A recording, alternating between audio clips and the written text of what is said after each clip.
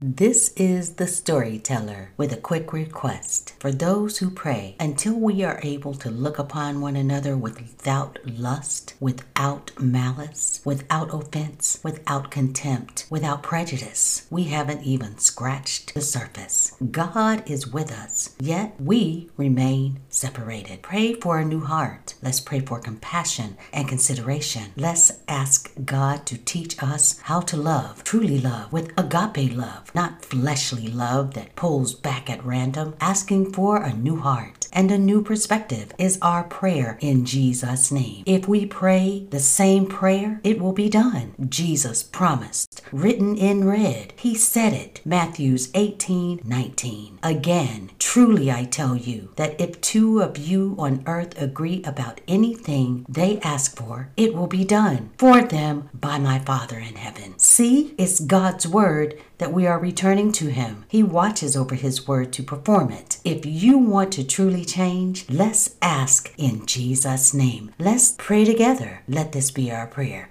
This is the storyteller. Walking together, walking in agreement is power. Subscribe to keep up to date.